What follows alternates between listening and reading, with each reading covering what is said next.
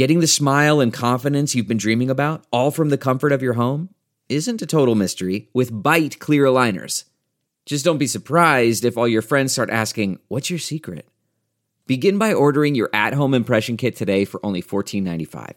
Byte clear aligners are doctor-directed and delivered to your door. Treatment costs thousands less than braces, plus they offer flexible financing, accept eligible insurance, and you can pay with your HSA FSA.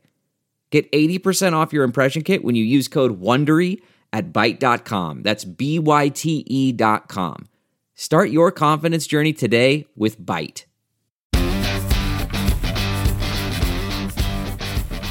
Hey y'all, I'm Jen Horan-Jeff, founder of Savvy Cooperative, and I'm thrilled to be here on the Offscript Media Network to talk to you about a dirty little word, non-compliant. Because patients are labeled non-compliant all the time, but more often than not, it's because the system hasn't been designed in a way that works for them. I truly believe that patients have the power to influence the future of healthcare. So join me as we take on healthcare and challenge the status quo, because sometimes non-compliance is what moves the needle.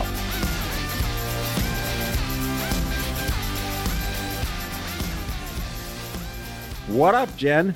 Hey, Matt. What's going on? We're recording this on a Monday, and I've got a case of the Mondays. Well, I do as well. It's already a long day. This is the end of a Monday, and it feels like Monday's already been a week. I know. We are living in flux capacitor times. I know. Quantum realms here. Who knows what day, time, or universe we're on? As we're recording this, it's interesting because as of this recording today, in the news is the Biden administration is trying to work with the Secretary of Education and the new whole system. They got to reopen schools, and the CDC's like, reopen schools, and I can't wait. My wife can't wait. Please open schools. Whatever semblance of fifth grade crapness my kids are slogging through. It'd be nice if there was some coherence between now and the end of June.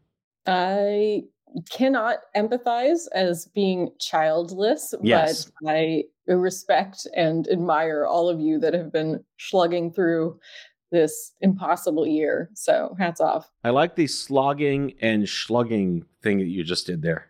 Did we or did we not say that it's Monday? Yes, late it's we can slug all we want today. So please forgive my made-up words. Yes. So what are we discussing today? You had reached out to me on Friday saying, I gotta get on the mic. There's something going on. What's the hotness? So the hotness is, did you see this sort of new initiative company? It's a company drop called I don't know if I'm pronouncing it right. Truveta. Did you hear about this? Who names these things? I know. That sounds like a sugar packet supplement. Yes, it's Truvia's competitor. Yeah, so whatever that is. But what it is it is a company that is made up of different hospitals that have come together to sell patient data. Is this news to you? It sounds a little Orwellian, but is there any positive take from what you just said? Well, I mean, okay. Yes, Matthew. Setting the stage, the positive take would be, of course, that we can learn a lot from all this patient data, because patient data is hugely valuable. So there's a lot of potential positive for what this could mean for society. Okay. There's a but. So what? All right. So fuel my cynic. What's the downside? Well, I saw this and so this has been in the Wall Street Journal and Bloomberg covered it, and just the way that they speak about it, they talk about it being like a gold rush and treasure troves of data. And there's zero mention of the fact that who's making that data? Ding, ding, ding. What goes back to everything you stand for. It's like, we're the people who is this data. And I said is as an intentional wrong pronoun. We is this data. We is this data. And yeah. That's our new podcast. Welcome to We Is This Data. And yet we don't get anything out of helping them make money. I mean, I just saw this and I was like, oh my gosh, how is this not something that was screened for? Or even I read the articles and the interviews looking for some gleam of hope that they were going to at least acknowledge this in terms of the patients being the ones that are creating the data. And so, of course, my question as somebody who runs a cooperative is, what is an equitable way for those patients to share in the value of that data that clearly these folks on the board and as part of this organization have acknowledged is so valuable. And obviously there's no mention of that. But I think it's deeper than just financial compensation. To me, I'm concerned about the fact that it doesn't even give patients a choice. That if your health system has opted in, is now part of this new company, Truveta, then if that is my care system, what do I do if I'm not comfortable with my data being sold? Right, because your stuff's already there. It's like when they sell your mortgage to another company. Yeah, your data's already there. Or what if you don't want to give them any more data? And so now what do? I mean, what kind of goes through your head? You're sort of in this position where it's not actually a choice because you need to go see your doctor, or there might not be another hospital close by that you could even reasonably travel to. So they kind of just like get the patients right where they want them and take away any sort of agency they have in sharing that data.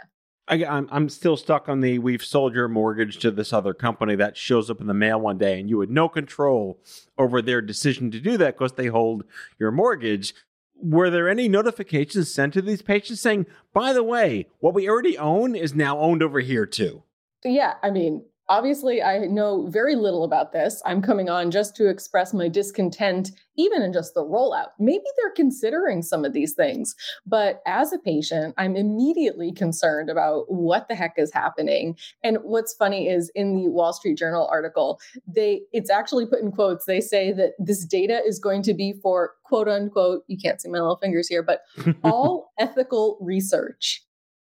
Any idea what a definition of all ethical research is? It sounds nice, but like, I don't know what that means. Sounds like when you say you're doing something entirely ethical, it doesn't sound like you're actually going to do anything entirely ethical. Well, it's like, why would you say that if it should already be implied? It's like, wait a minute, now I'm concerned. No, Yeah. And of course, they say it's going to be anonymized. And I trust to the best of their ability. Yes, of course, they're not going to share names and contact information. But we do know that data can be re-identified if there are enough data points put together. So it's really hard to make some of these claims enough so that everybody would be comfortable with sharing that data. And again, somebody's profiting off of this. They are a company. They are not a nonprofit. Mm-hmm. They are a company that is created for the sole reason of making a profit off of what they identify as being a really rich and profitable commodity. Ethical. I'm going to say ethical. Air quotes on the radio, ethical. I mean, again, I think it's great that we can aggregate data and that we can hopefully advance a lot of the research that needs to be out there. I mean, I'm not trying to poo-poo that. I just want to make sure that patients are cut in to these benefits and that they have any sort of agency. If there is no ability to opt out and say, no, please do not include my data in this data set, that's where, again, I think it's just putting patients in impossible positions where they would have to decide between getting their care or sharing their data for another company to profit. I mean, is there any upside to this consolidation where like maybe there's only one portal now instead of 40 portals to help these poor people out? I think that we already know that that is a huge issue that is not going to be solved because of another company's formation to help hospital systems profit. So I don't think that inherently is making this any better. I think the 21st Century Cures Act is attempting to make that a reality and what is now required by law to make it easier to have interoperability between patient portals.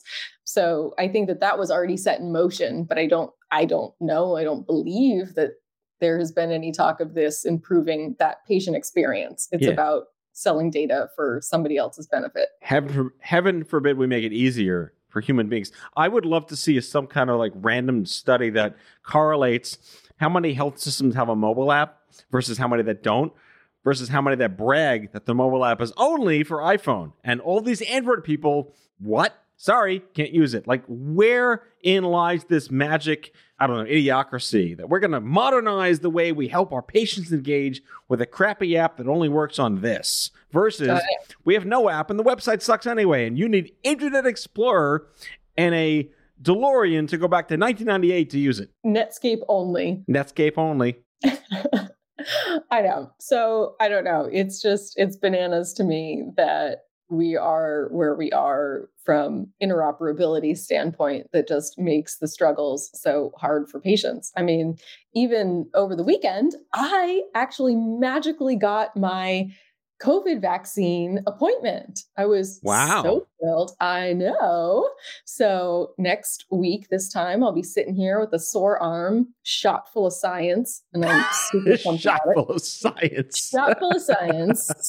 So that's thrilling. But let me tell you about my registration experience because that was fascinating. They said that the appointments were going to be released at 8 a.m. on February 14th. So that you could start scheduling when people with pre-existing conditions were eligible on February 15th. So I sat down and at 8 a.m., I've got all my browsers open, trying all these different sites, both the state sites, the more local sites, because I had no clue which ones were going to open up. And what I found was that on Chrome, which is usually my browser of choice, I was getting an error. So I decided I would open up Safari. And I open up Safari and I'm able to get through on the state site. I put in all my information, my insurance information. I do all the little radio buttons, which had a horrible user interface and was very challenging to continue to do. And ultimately, it would then hang as soon as you get to the confirmation page. It says, great, hit register, and you hit register, and then it would glitch. And so I tried this probably 10 times before I'm like, wow, this is not working on Safari. And Chrome at that point had said, the site's overloaded. We can't do it. And then I got really sneaky and I realized that if I took the Safari URL and pasted it into Chrome, then I got past it. And what luckily was then I was able to share that. I tweeted that out and helped a lot of other patients get appointments, but it was a terrible system. And I also then heard that a lot of people were having issues on mobile, that it wasn't working even nearly as quote unquote well as it was for me on desktop. And therein lies inherent other disparity issues. If you could only really have a smoother registration process on desktop than on mobile when so many people only have a smartphone or mobile device. So all of this is just very challenging for patients. I love that you're the COVID vaccine mission patient possible life hack human being at this point. Oh my gosh. Well, hey, look, I've said it before. I'll say it again. If anybody is more motivated to get through this, it's you. Well, it's patients. They'll figure it out. They have to hack their ways through to the end. I know. So, and then you got to share it with each other. So we're just crowdsourcing how to make shit happen. I feel like they could have solved the entire planet's troubles with registering for the vaccines if they just hired iHeartRadio, because all they do is concert tickets all day, every day. And they know how to deal with sellout events at 12:01 in the morning. That's all you need. They got it done. They got it right. For 20 years, they figured out how to get those concert tickets at 12:01 in the morning. That's the vaccine registration. Please just go to iHeartRadio. That's really fascinating. I don't know if I don't know if I've ever bought anything off iHeartRadio. Is it Ticketmaster or something? One of them instituted like a little like running person that showed like sort of your progress in the ticket line. Yeah. It showed like you're the like 300th person. Yes. And so I liked that. At least I knew where I was. But or like Domino's, when you order a pizza, it does have the little walking person thing that goes across your screen. Prepared, on the way, in the truck, a mile away. Like Domino's, iHeartRadio, yeah, fine. Ticketmaster too, Telecharge. I don't care. These guys know how to do this stuff, and God, no one else does. Well, I mean, did you see all the people that have hacked these systems, not hacked in like a bad way, but have like engineers that have created their own sites that aggregate all of the vaccine appointments? I've seen this in Massachusetts, saw it here in New York City. So what's out there is not awesome that people then find solutions. It's like the allegory of how clinicaltrials.gov is terrible. So there's all the other like cover band websites that do a better job at it. Yeah, that put like a skin on it and a better filter to grab it better. I know, it's just, but that's the thing, is those things were never actually meant for patients to use them in the way that they attempt to. They're just there because people have to report their trials. They dump them on there, but it's a horrible user experience. Yeah, I feel like this is just a slightly better version of when was it healthcare.gov launched 10 years ago or whatever. I mean, at least we should have known better. We knew it was going to happen again. I mean, I guess the site's not crashing right away is progress. I know. Well, it was 14 minutes before it started glitching and crashing. So that was a new record. Yeah. Well, I'm getting, as of this taping, I'm getting my second vaccination a week from this coming Friday. So I'm sure by the time we do our next episode, my arm will be equally swollen as yours will be very shortly. I'm so excited for you and for me and for the world. Fun fact of the day, I think I disclosed this. I had a very violent reaction to the vaccine. I was under a blanket with a mild fever and aches for 48 hours. But I talked to, the doctor people that I know, and they're like, well, that just means that you have a very strong immune system. And the supposition is that because they already had the antibodies from having it in February, it kind of overly predisposed me to have this hyper reaction to it. Interesting. But of course, that's like N of 1. Like, how many people know they have the exact same antibody load that they had 9 months ago and then had the vaccine? Yeah, moving target, not going to work. But I'm already preparing to be under a blanket for another 48 hours when I get the second shot. Hopefully, it will not be that, but better than the alternative and a good problem to have. I know. Well, that's what I have sort of been looking at my schedule now to prepare for some of these things, assuming that my first dose, I might feel lousy, but not incapacitated. And my shots will be on Sunday evenings. So therefore my Mondays will not be great. Talk about if we think this Monday. Right. Yeah. Forget today, Monday. Right. Oh, just imagine. So yeah. So next Monday, I'll just be kind of, not having a super hardcore day. And 3 weeks later, Monday will be perhaps even worse. Now, that's why I got mine on Friday, because I knew if something bad was going to happen, if I had nothing to do that weekend, I'd rather be under a blanket on a Saturday and Sunday than a week. I'm so happy for you to get your Friday appointment. That's what my mom had. And she was, that's the best day. I'm like, cool. Well, some of us were just scrambling to get any appointment. No, believe me, I got lucky too. I'm going to channel the concert ticket thing again. Like refreshing your browser in 2004 to get to the U2 reunion. Like, that was my life back then. And at 2 a.m, sure enough, it happened to be a Friday. Jackpot. Grabbed it. I mean, that's what I was strategically looking for, times that, and a little bit out, and times that had enough appointments so that I was thinking that as it was processing, I was least likely to be usurped by somebody else who hit submit sooner. Right. So it was like a game in my head. On one of the first episodes we did on the non-compliant, we talked about how there were several people that don't want to get the vaccine because of, was it like a vegan issue, or is that surfaced? Have you been witness to that narrative? I haven't heard that particular narrative since, but obviously we know that the vaccination rate is so low in so many different demographics. We have a long way to go until this is even close to equitable. But part of it is the education around vaccines and making sure that people know that this is safe and effective.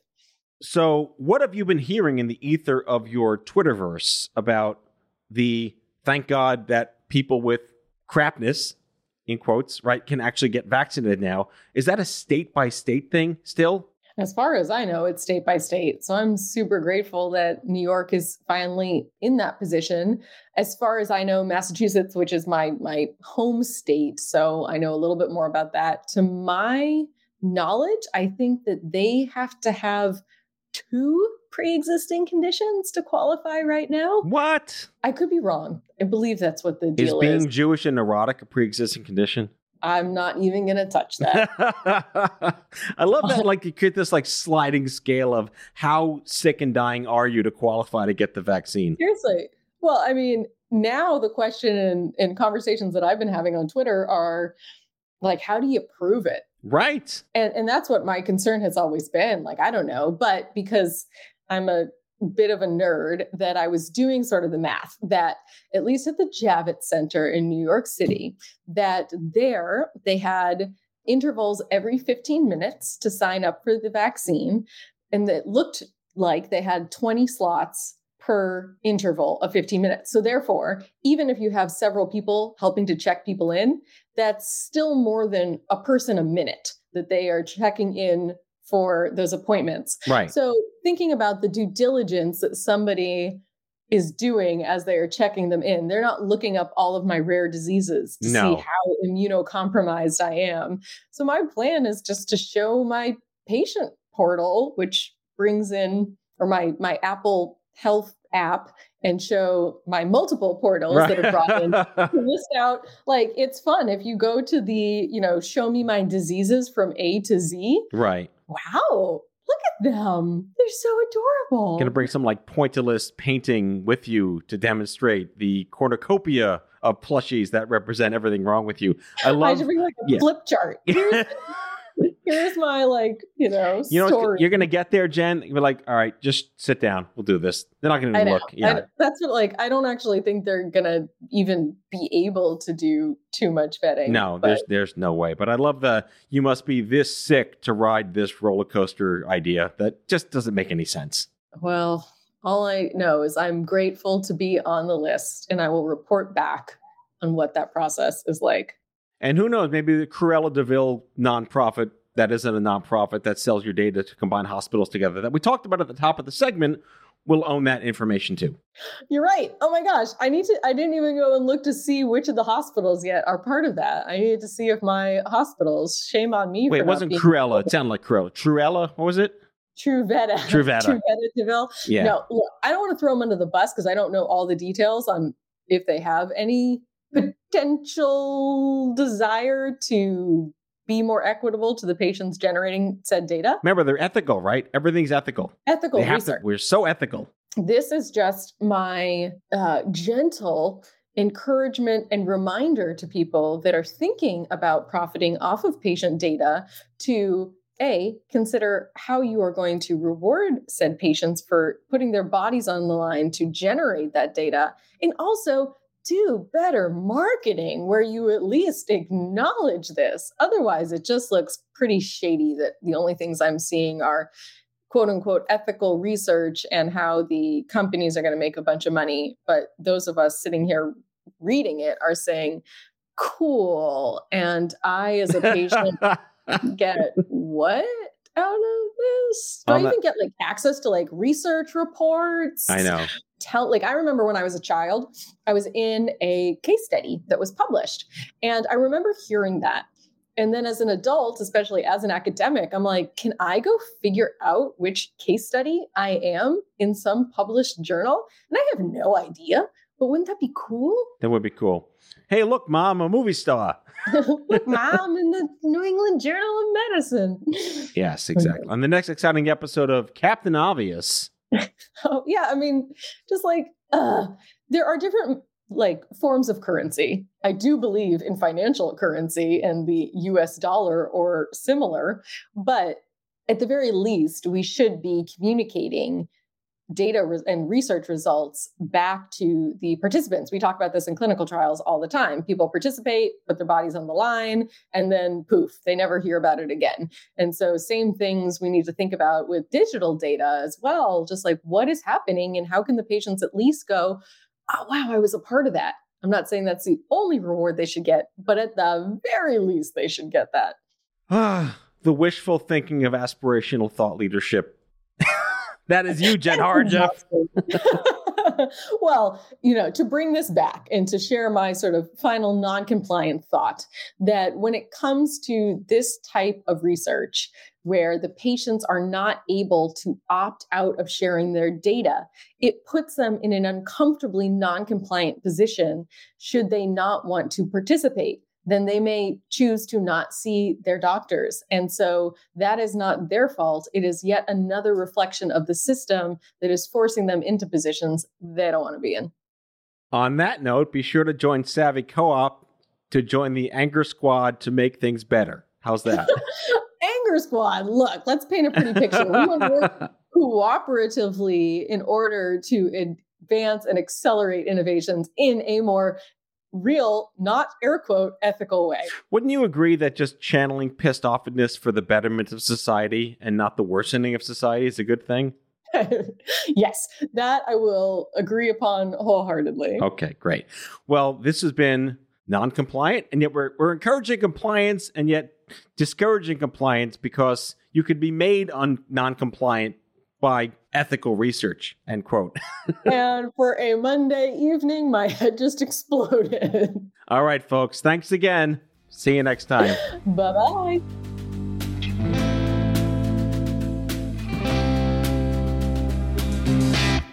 So,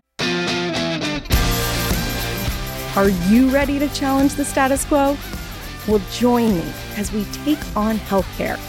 Whether you're a patient who wants to share your story or a company who needs that valuable patient input, well, come on over to Savvy Cooperative. Visit us at www.savvy.coop. I'm Jen Horonjeff.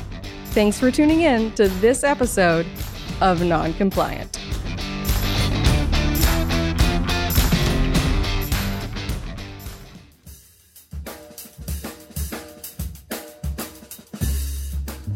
That's all for today, folks. If you like today's show, be sure to subscribe, leave a review, follow us on social, and tell all your friends to listen. Out of Patience with Matthew Zachary is a product of Offscript Media. Our executive producer is Matthew Zachary. Our senior producers are Brianna Seeley, Jen Horonjeff, and Andrew McDowell. It is mixed and edited by Brianna Seeley. Our theme music is by the Mike Van Allen Quintet and by Mara. For advertising and media inquiries, email media@offscript.com. Hit us up at contact@offscript.com to share comments, feedback, and make recommendations. For more information, visit offscript.com.